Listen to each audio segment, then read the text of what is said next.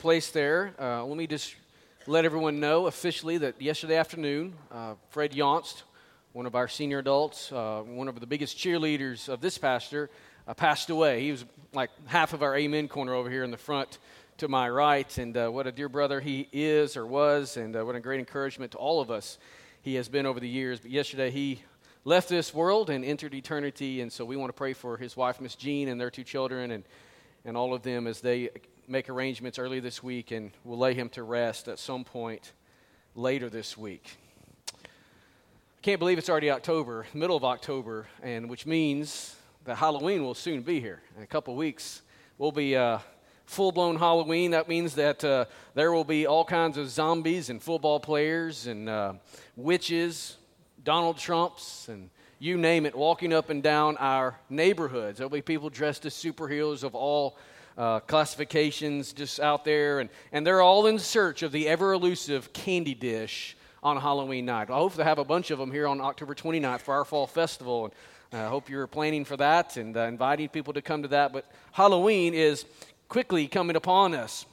You know, this holiday has really interested me over the years. I've always been intrigued by how people will go to such great lengths and extents to come up with these very nifty, I guess is a good word, of costumes and elaborate, how elaborate they will go. And so it's intrigued me of how they pick the costumes out, number one, and what they pick out, number two. I mean, what is it that leads a person to choose their particular character? What is it that causes someone to want to dress up as Thor or Wonder Woman or, Lord help you, a witch or something like that? Why do people pick these things out? And this year what we'll see all the stuff that's in the media. And so we'll see a lot of little girls dressed as Wonder Woman. We'll see Thor because there's a new movie coming out. Groot, people would be dressed as Groot if you've ever watched Guardians of the Galaxies. Many of you might not have ever seen those movies, but I think they're hilarious and just the fun movies to watch. There will also be a lot of Donald Trumps. I've already seen that in the media, that people are going to dress like our president. So they're going to have combed over hair, and I'm thinking about doing that myself. As I get more and more bald, I'm just going to do the comb over thing. Comb it backwards is what I'm going to do. I'm going to grow it in the front and bring it to the back. Or maybe I'll grow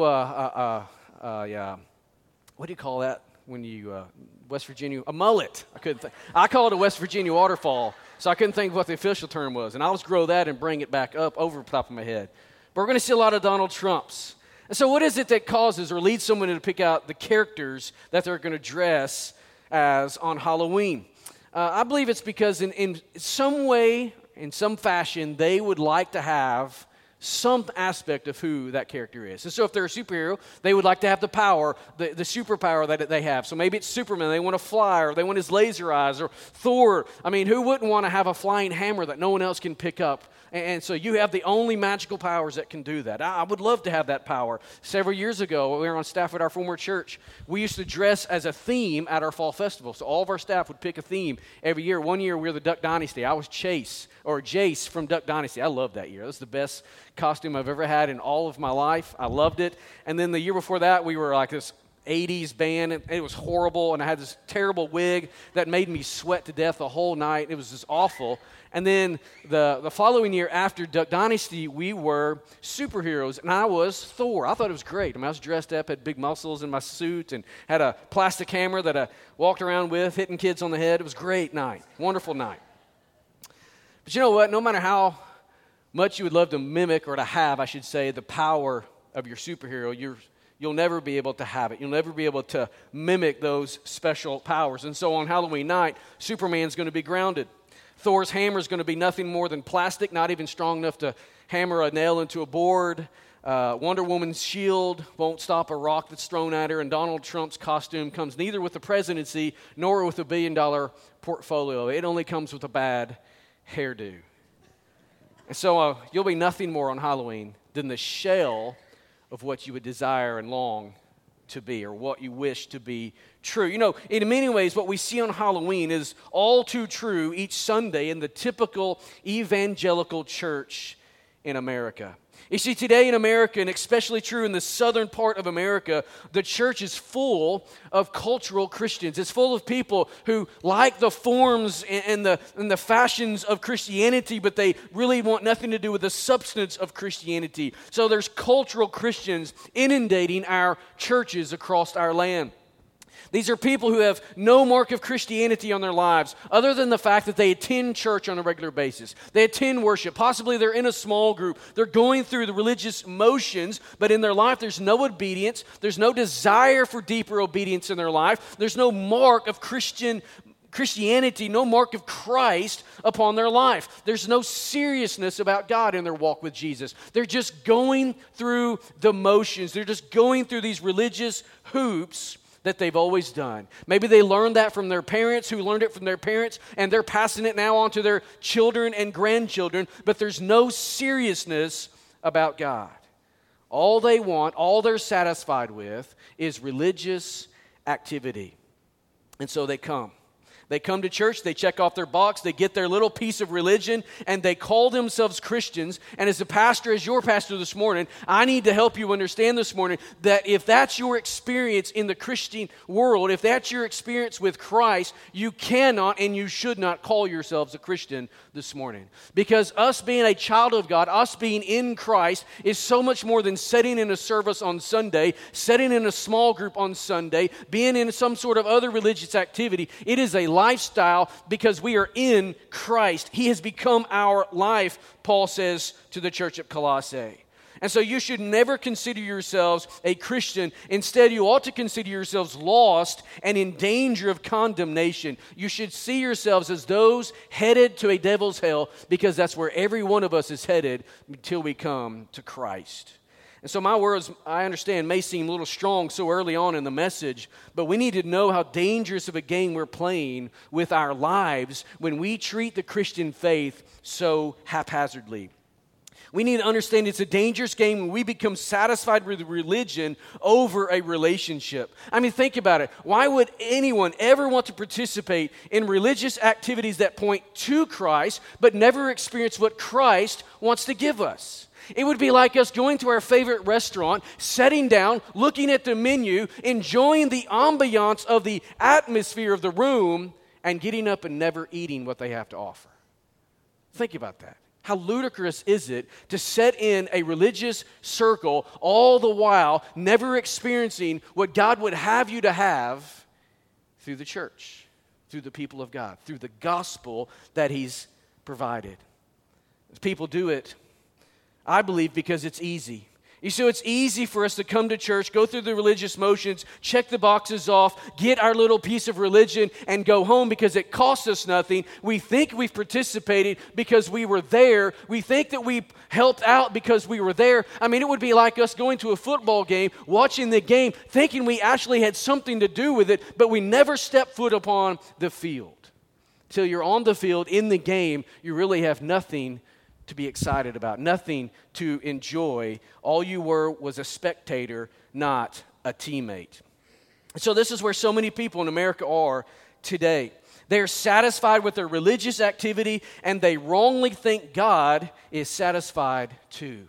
We think that somehow we can conjure God into being satisfied because we did certain things. When He looks through our lives, He sees the wickedness of our heart, and He knows everything about us. And yet we think that we have cornered Him in some sort of box, and we've checkmated Him when it comes to our salvation. Because we've jumped through hoops, He's satisfied, but He sees it all. So this miscalculation, though it's prominent today in our American Christianity, is nothing new. We see it all throughout the book of Judges. We see it specifically here in these two chapters we're going to be looking at. You see, Israel made the same mistake that we make today.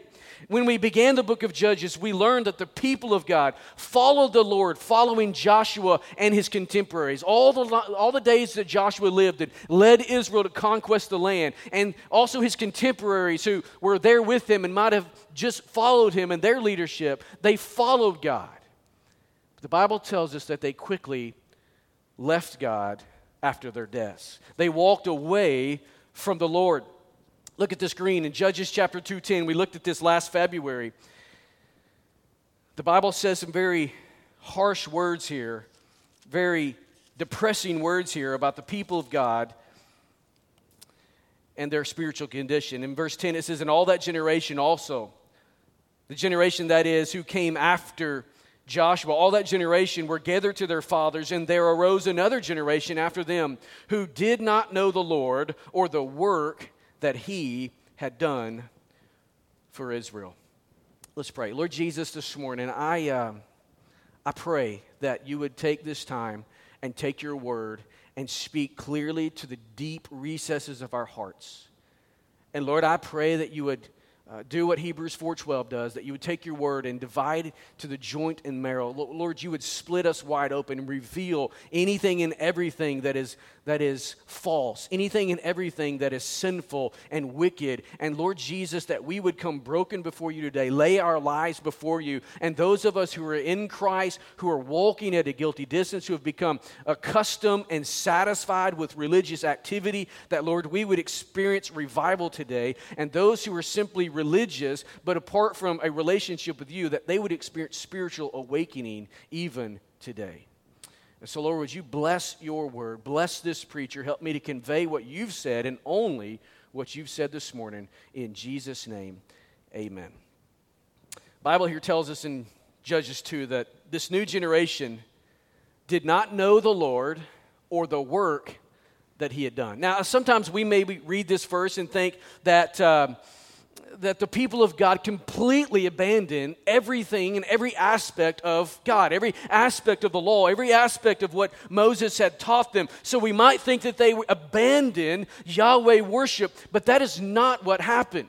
You see, I've been sharing with you over and over as we've walked through Judges that there is this syncretizing that's taking place, synchronization that's taking place here between Israel and their worship of Yahweh, the God of Israel, and the Canaanite worship of Baal that they are inundated with by the nations they're going in and dispersing.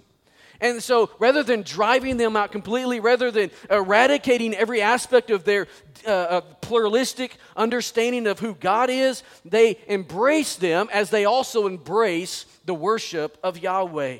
So they continued using the forms of worship that Moses had instituted in their lives as they also learned and grabbed from the nations around them. See, the problem is their worship had form, but it had no substance. Israel was going through the religious motions set forth by Moses, but there was no substance in their worship. So they quickly syncretized everything with the forms and substance of the neighboring nations. The general summation of Israel's growing apostasy is increasingly described as we walk chapter by chapter through the book of Judges. We see them walking further and further away from God.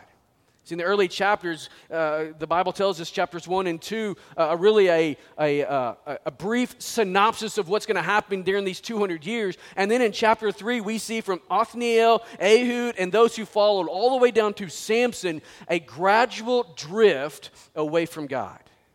So that we come to chapters 17 through 21, and you don't even have a judge anymore. You don't have a people who are seeking after God anymore. We don't even find that in the chapters that deal with Samson. There's no indication that the people of God longed for the Lord. There's no indication that people wanted to be brought out of their apostasy. They were simply satisfied to live where they were, to live in their sin. So the book of Judges, in many ways, is a picture of the depravity that is so prominent in our hearts and in our lives. Here we have the people of God who have become numb to the promptings and numb to the voice of God so that they don't even hear that God is still speaking and calling them back to himself.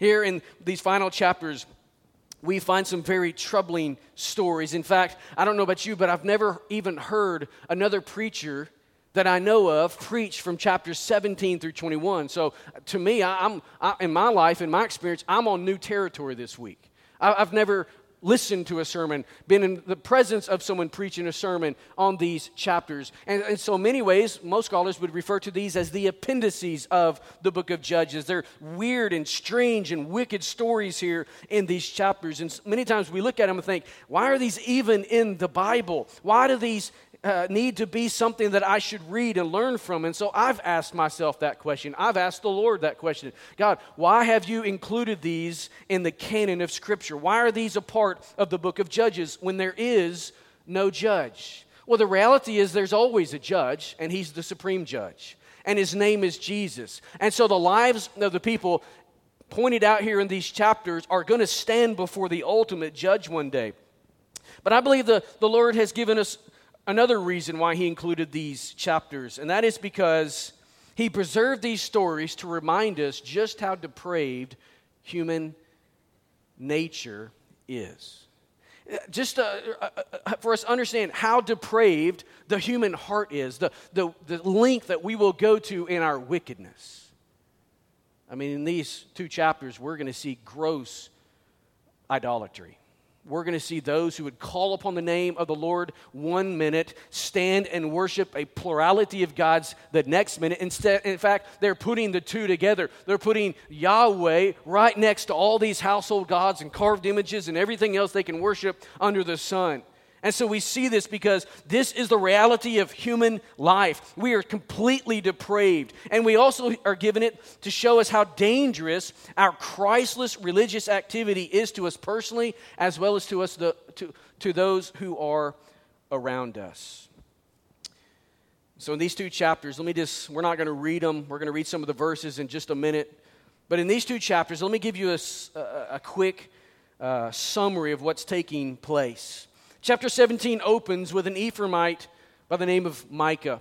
And the Bible tells us this Micah here is a little bit of a predator. And he's got some outstanding debts that he's got to pay. We don't know what the reason, but he goes to his mom's little store of silver and steals her treasure. The Bible tells us that he takes 1,100 pieces of silver and keeps it for himself. Well, his mom's not too happy about that, and she calls down a curse upon whoever stole it. Now, in that day and age, they believed that when you called down a curse on someone who did something like that, it was something that would stick to them, and it would follow them the rest of their life. And so this young Ephraimite boy by the name of Micah, he's probably not a boy, he's probably a young man at this point, he gets scared at the fact that his mom's called a curse down upon him.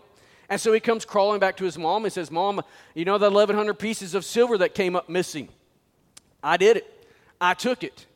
I tend to believe that the mom had some motherly intuition. How many of you never could understand how your mom, when you were a child, knew what you did wrong? Did y'all have a mom like that? My mom knew that. My wife knows when our daughters do something wrong. I'm dad. I'm just probably out there in left field. Hey, what's going on? No, there's some motherly intuition that gives moms the ability to read the faces and to know what's going on in the lives of their children. And so I tend to believe that she knew what had happened here. And so he brings the money back. Rather than scolding the young lad, what does she do? The Bible tells us she blesses him. And she promises to give the money to the Lord, to dedicate to the Lord, so that a carved image and a metal image could be made for him to worship.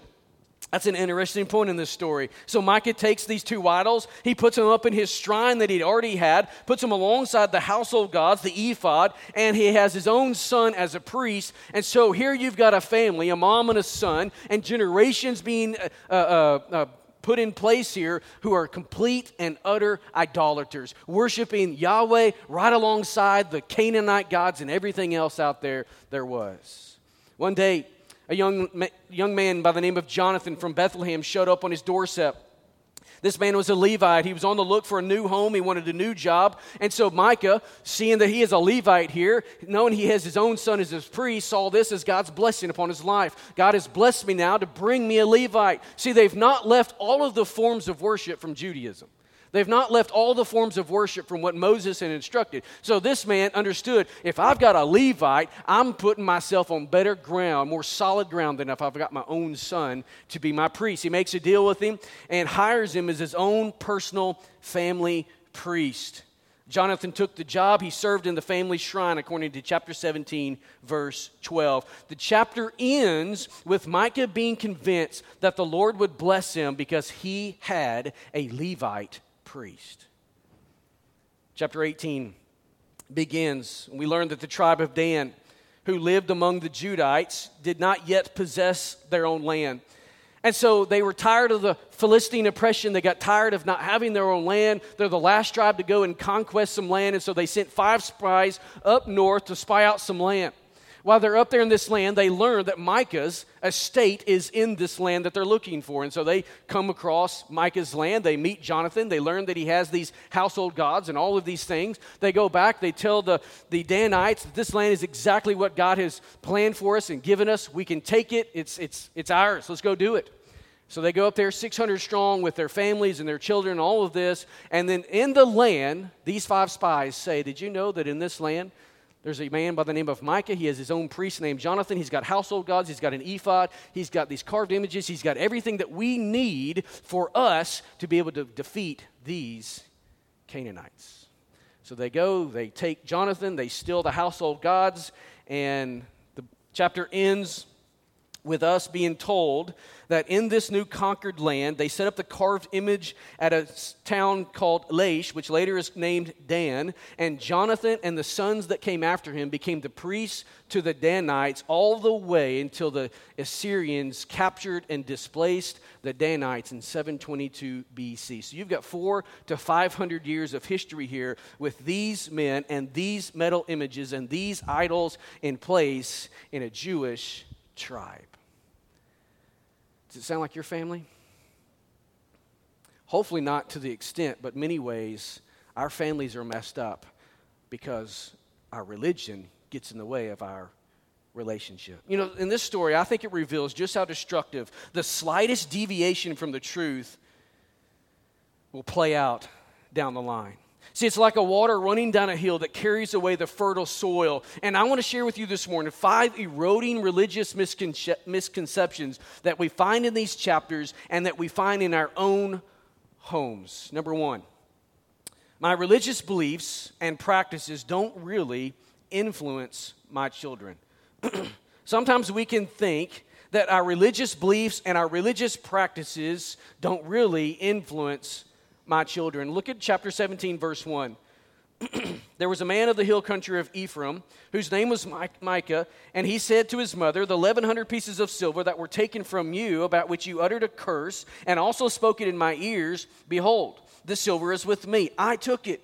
And his mother said, blessed be my son by the Lord. And he restored the 1,100 pieces of silver to his mother. And his mother said, I dedicate the silver to the Lord from my hand for my son, to make a carved image and a metal image. Now therefore I will restore it to you.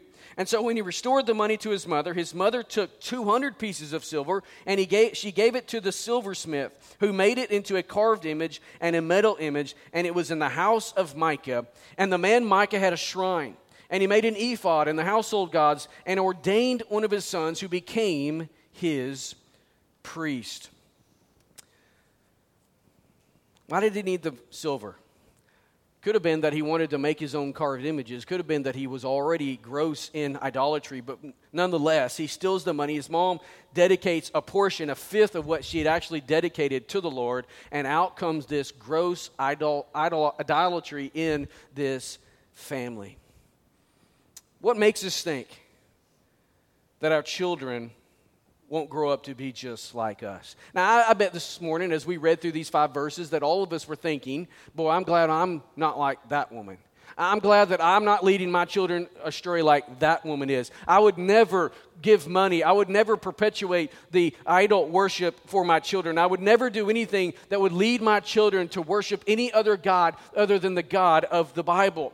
But in so many ways, our beliefs and practices, whatever they may be, influence our children. So what today makes us think that our children will not grow up to be just like us? You've heard the old saying, like father, like son, like mother, like daughter. So our children take on our personas. I talked about last week how we all have the scent probably of our parents. We take your shirt off at night, you'll smell like your mom or you'll smell like your dad. It's funny, I thought I was the only one that ever had that, but I had a lady this week come up to me like, you know what happened to me the other week? I was taking my shirt off and I smelled my mom. It happens all the time. But it's not just in our scent. It's in how we live. It's how we think. It's in the words that we say. What makes us think that our children won't grow up to be just like us? You see, much of what we believe, much of what we do and how we live our lives as adults, we learned as a child from our parents. And that ought to be a sobering thought for every one of us who is a parent. Micah here learned to be an idolater, not because one day he rolled out of bed and he thought, I'm going to worship another God other than the God of Israel. No, he learned it from mom, who probably learned it also from dad. Micah learned to be an idolater from his parents. He built a shrine in his home because she probably had a shrine in her home. What he's doing is here, he's syncretizing his Jewish faith with the beliefs of the other religions because mama had syncretized her faith with other beliefs from the people around her. My beliefs and my practices as a parent today, think about this, will deeply influence my children tomorrow. And their faith and their practices will deeply influence their children the next day. Why is it that today in the typical evangelical church, that 80% or more of our seniors who graduate from high school, who go off to college, will never step back in the church again? Some will. A very small percentage will come back into the church. Why do so many step away from the church once they leave high school and out from the umbrella of mom and dad? What is it that leads to that? I wanted to submit to you this morning that it's because they didn't learn at home, generally speaking, most of the time speaking, they didn't see at home the gospel being driven deep into their own hearts by mom and dad, and they didn't see it modeled faithfully by mom and dad at home. So to them, it's nothing more than religion, and so religion can be forsaken. Relationship can't be walked away from, but you can leave the faith if it's a religion. You can't leave the faith when it's a personal, passionate relationship. Do you understand the difference? So I believe the reason we're seeing so many of our teenagers walk away from the church when they go to college is because they're not properly seeing it at home and modeled by mom and dad on a consistent basis.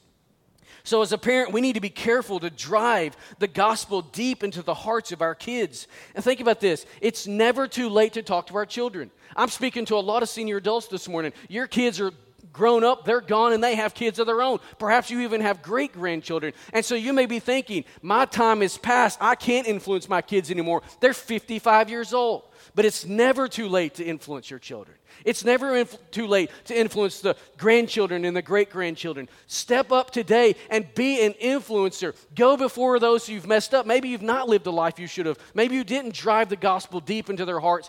Be real with them and confess that to them. Say, I did you a disservice, but today I understand that the gospel is the greatest need in your life. Come to Jesus Christ. Why do we think that our children won't grow up to be just as apathetic as we are? See, what we believe will be what we practice, and that will greatly influence our children's beliefs, and it will deeply influence our children's lifestyle. There's a second misconception that we have when it comes to religion that erodes our faith, and that is God is more concerned about my sincerity than my obedience. Look at verse 6. In those days there was no king in Israel. Everyone did what was right in his own eyes. We see this statement made at least 2 times in the book of Judges. It's a clear indication of the mentality, the mindset of the people of God during these judging periods, the seasons of their life. And so here we see an indication of the heart and the mindset of the people of God. They wanted to do what was right. The problem was they were doing what was right in their own eyes rather than what was right in the eyes of God. There's a monumental difference. One is on one side of the canyon with a great gulf in between, and the other is on the other side, and the two never come together. We should never be the people of God who do what's right in our own eyes. We should always be the people of God who seek to do what's right in God's eyes, which is always in accordance with His Word. Amen? I got to teach you all how to say amen. Fred's no longer with us. I need somebody to step up and take his place. Micah and the people of Israel, in their abandonment of God, had not abandoned the forms associated with worshiping God. See, they were going through these religious motions that Moses gave them in the law. They were doing the things the right way, or I should say it this way, doing the right things was still important to them. They wanted to make sure they dotted the I and crossed off the T. They wanted to make sure they're going through the right religious motions, but they didn't have the heart behind it. They wanted the form, but they didn't care so much about the substance. The problem lay in the fact that they added also to their worship what they learned from the Canaanites. So they thought God would accept them because, after all, they were sincere. I've heard this argument when you're sharing the gospel with someone. They'll come back to you and say, yeah, God's gracious, God's nice, God's kind, He loves all people. He's going to accept me based upon my sincerity, even if I'm sincerely following something that's contradictory to the Bible. And in our own Christian faith, we sometimes think that God will bless us based upon sincerity rather than based upon obedience. Did you know this morning that you can be sincere in your worship, yet be sincerely wrong? Sure. You can attend church every Sunday. You can participate in a small group. You can read your Bible. You can sing songs of praise, lifting hands before the Father. You can even tell others about Jesus and miss the whole point of the gospel. I did that for 18 years of my life. When I came to faith in Jesus, I was a small group leader. I led a 7th grade Sunday school class. I was a very devoted, I thought, follower of God at the time. I had 2 quiet times a day. I was leading people to Jesus. I was a leader in my student ministry before graduating. I looked good on the outside, had all the forms, but there was no substance on the inside. So God doesn't care about how sincere you are if you're disobedient. The demons of hell, think about this. The demons of hell are sincere in their rebellion against God. Where do you think their eternity is going to be? So this leads us to a third misconception, a very close third misconception. That is, God is pleased through my religious activity. Chapter 17 ends there in verse 13 with this idea. Micah says, "Now I know that the Lord will prosper me because I have a Levite as priest." What is he saying? God's going to bless me because I've got all my ducks in order. God's going to bless me because I'm going through the right motions. God's going to bless me because I have a Levite priest in my home. How many times do we think, maybe not consciously or definitely not saying it, but we think that we're all right with God because we're a part of a strong, Bible-believing, evangelical Southern Baptist church. Or we think that we're right with God because we grew up in this type of home. We have this sort of conservative belief system. All the while, we're nothing more than an Ephraimite who thinks he's right because he has a Levite priest in his home. All the while, he's bowing down and worshiping everything else there is out there in the world. God is not pleased through my religious activity. So we should never be fooled into thinking that somehow, some way, we can please Him by participating in religious activities. Samuel said it this way in 1 Samuel 15:22. He said, "Has the Lord as great delight in burnt offerings and sacrifices as in obeying the voice of the Lord? Behold, to obey is better than sacrifice, and to listen than the fat of rams." I can't say it any better than Samuel said it. He's basically saying this: you can cut out all the religious activities in your life. If you're not obedient to God, they matter nothing before the Lord. So what makes us think today that we can charm God by jumping through some sort of religious hoop? I mean, what a small God He would be if He can be conjured up like we would conjure up a snake in a basket by our little music as we jump through religious hoops. That is not the God we serve. Our God is the God who existed by Himself when there was nothing else and was completely okay with that. Self-sufficient, self-existent. He created us for His own glory, for His own pleasure. We are simply the blessings of God back unto Himself. So when things seem to be falling apart in your own lives, you know what happens? This is what we tend to think. I've got to get back to church. You know, if you're a good Southern Baptist, you're a strong evangelical with a church upbringing, and things begin to go awry in your life, you begin to realize, man, this may be the judgment of God. I've got to get back to church so that I can get out of this situation. It could be that God is using the difficulties that you're going through to bring you back to Himself, but He's not bringing you back simply to go to church. Now, going to church is important. But the point God is trying to drive home is not that you would just be in church. God wants you to be the church. He wants you to be of the church. In other words, He wants you to be a child of God, a part of the body of Christ. He wants you to be in community and fellowship with His body. It's not just simply that you would become more religious, and then because of your religious activities, you've cornered Him and checkmated Him so that His blessings rain down on you. Does that make sense? But this is how we think. We think that our religion leads to God's blessing. No, God's Word says your obedience will lead to God's blessings. If you don't believe that, read the entire book of Deuteronomy. Just before the people of God are going to enter the promised land, He reiterates the law. That's what Deuteronomy means. It means second giving of the law. And so there God warns over and over again from chapters 4 to about chapters 9. We see God warning through Moses over and over again that if you will obey my word, the blessings will come, but if you disobey, I will curse you. So why would we ever think that religion would bring the blessings and the pleasure of God? Instead, He desires for you to be obedient. He desires for you to obey the gospel. And when we obey the gospel, it means that we approach God on His terms. It means we acknowledge our sinfulness. It means we acknowledge His holiness. We acknowledge the fact that His sufficiency is there to cover our sin. We bring nothing to the table, but we experience everything He has to offer. We approach Him by faith through the blood of the cross. And Jesus never accepts us because we're sincere or because we're religious. He simply accepts us because we surrender in obedience to His lordship. There's a fourth misconception. It's this. It is okay for me to worship Jesus alongside other gods. You say, I never worship Jesus alongside other gods. How dare I? I don't have an idol in my house. I'm not like Micah here in chapter 17:5, who not only has these two images that his mama created, but now he's also got a plethora of household gods. He's got an ephod, so he's impersonating the chief priest, high priest in Israel, and he's got his own son as a priest. I would never do that in my own home. Or do we? Or do we worship other things alongside of Jesus? You see, over and over again, we read in the Bible that God is a jealous God. We read that God will not tolerate the spiritual adultery of His people. Exodus 20, Exodus 34, Deuteronomy 4, Deuteronomy 5, Deuteronomy 6, those chapters that I just mentioned. We see in chapter 32 again there, Joshua 24, Zechariah 8:2. We could go on and on and on all throughout the Old Testament, even the New Testament. The Bible tells us that God is a jealous God. God will not tolerate to be set alongside any other inferior little g God.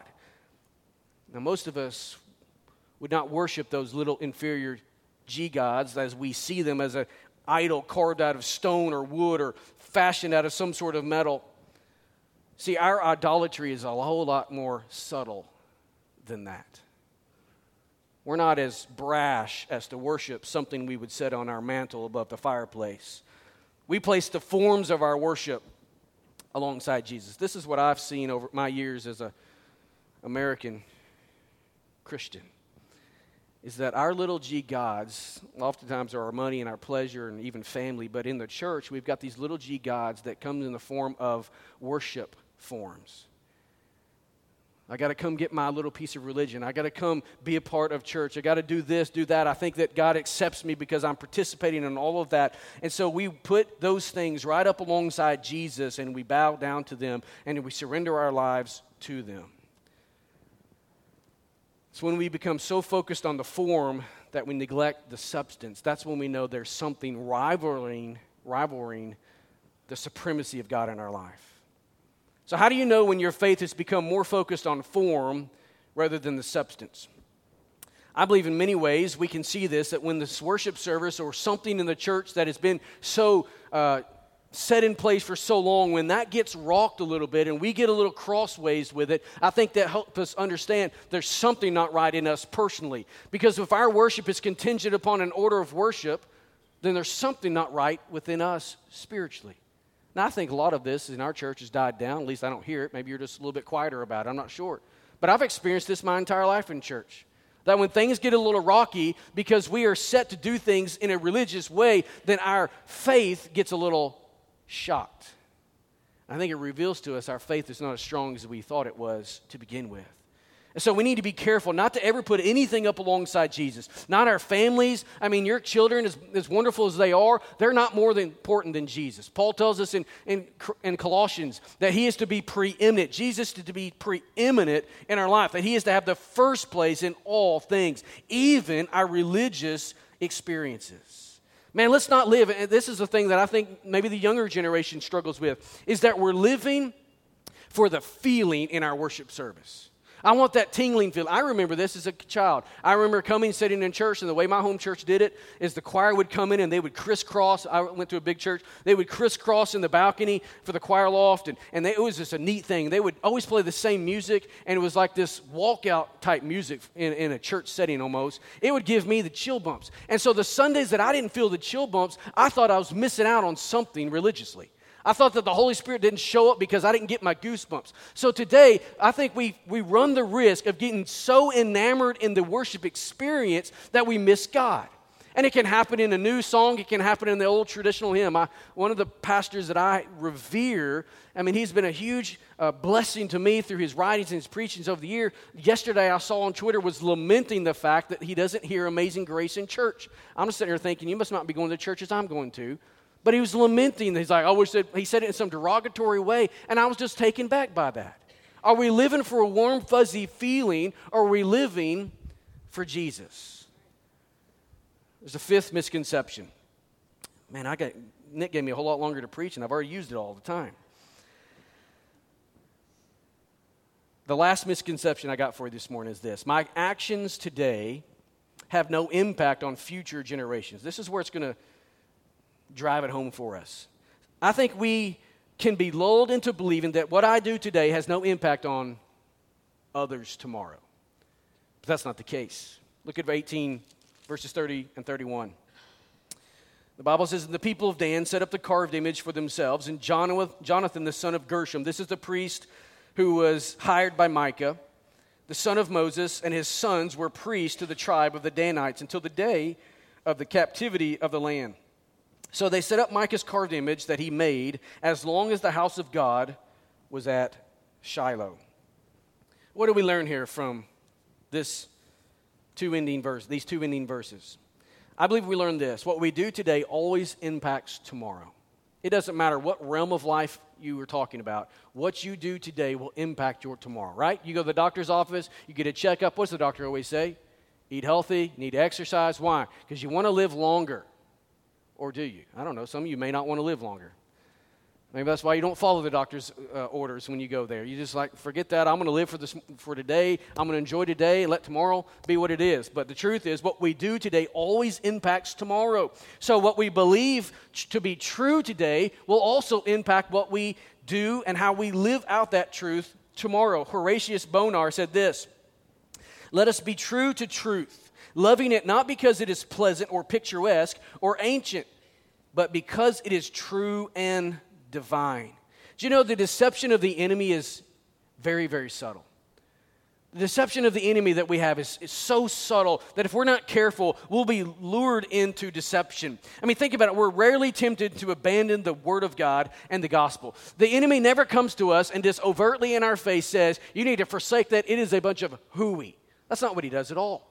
The enemy comes in Genesis 3, and he's talking to Eve, and I believe Adam as well. He doesn't come and completely disregard God. He doesn't come and say, you know, that guy that's been walking around in the garden with you, talking with you, telling you what you should do, that's not even God. He's an impersonator. He doesn't say that at all, does he? He could have. What does he say? What about that tree over there? Man, it looks good. Have you tried it? No, they told us not to eat from that tree. Why did he tell you not to eat from that tree? It's because if we eat from that tree, we'll die. Did God really say that you would die? I think you misunderstood what he said. I don't think you quite understood. Maybe the translation, he was speaking this different language and it was translated wrong for you. That's not exactly what he said. And then he takes it a step further. If you eat from this tree, the reason he might have said what you think he said is because you're going to be like him. In other words, God's not as good as you think he is, and he's holding out on you. So he didn't deny God completely. He took what God said and he twisted it. And that's what happens to us. The deception is very, very, very subtle. So the scheme here is to carve away little by little our commitment to the truth, to the Word of God. We see this deception all the time in our lives. Israel experienced it as well. They didn't completely abandon God at the beginning, but little by little, we see as we walk from Judges 1 all the way to Judges 21, they abandoned the Lord. They deviated from the truth, and it eroded away their faith and their fidelity to God. Why were they chasing after other gods? It's because they lost their faith, thus they're no longer being committed to the Lord, practicing fidelity.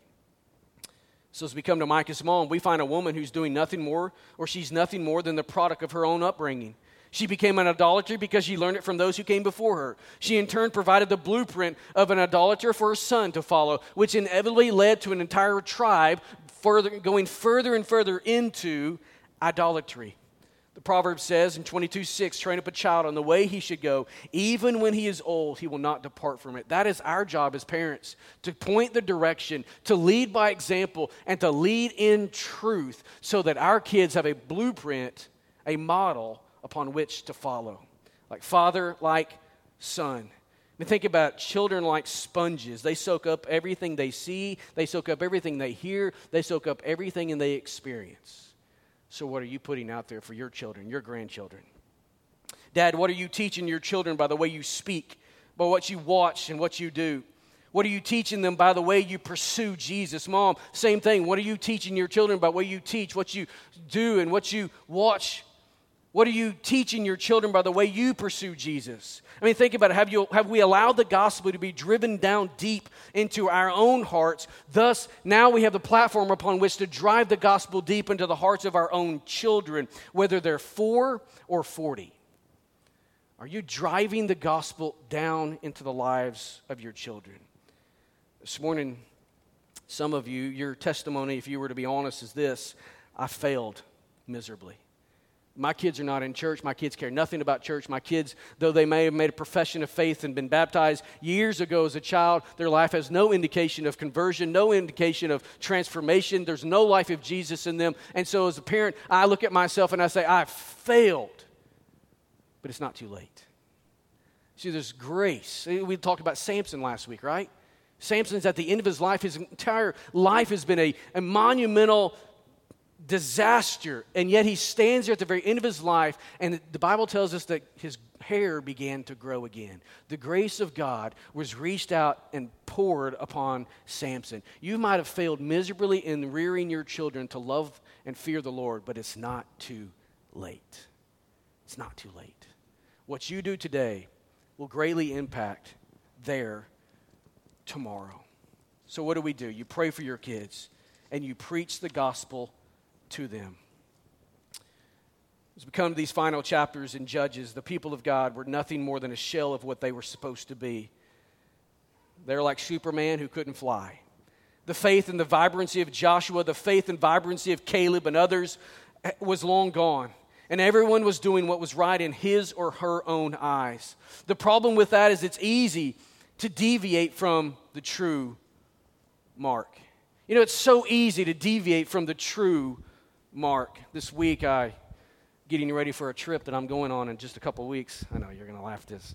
I'm going bow hunting with a good friend of mine in Kentucky early November. So I had to get my bow ready. You know, my peep sight was messed up. I needed a new peep sight. I've been wanting a kisser button. Some of you had no idea what all this is. I'm going to drive the point home I'm trying to make. It's easy to deviate from truth, right? One little step.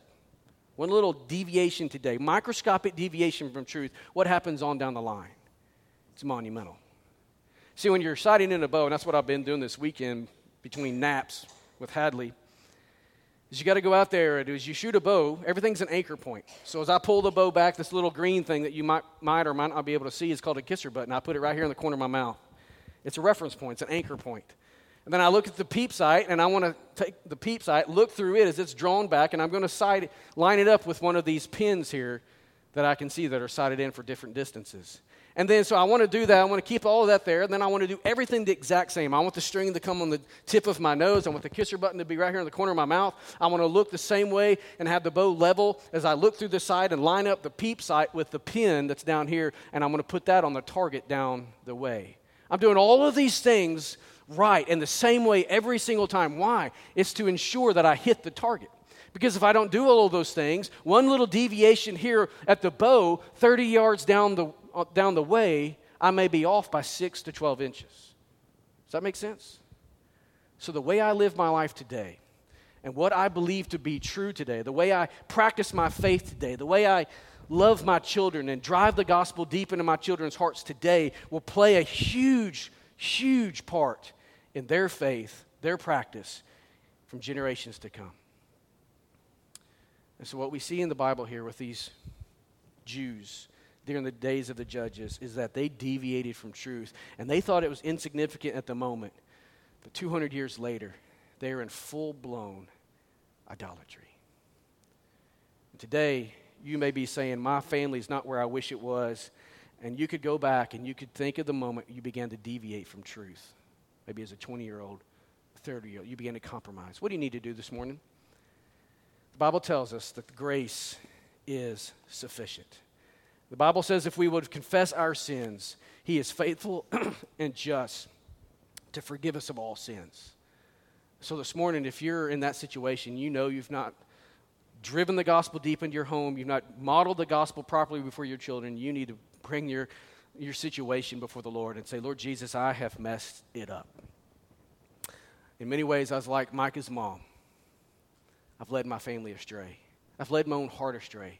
But Lord Jesus, you're gracious and you're forgiving. And I fall on the mercy of my God. I bring my sins on, lay them at the foot of the cross, and I ask that you forgive them and cleanse them and make me new again. Help me to be what I need to be for my family.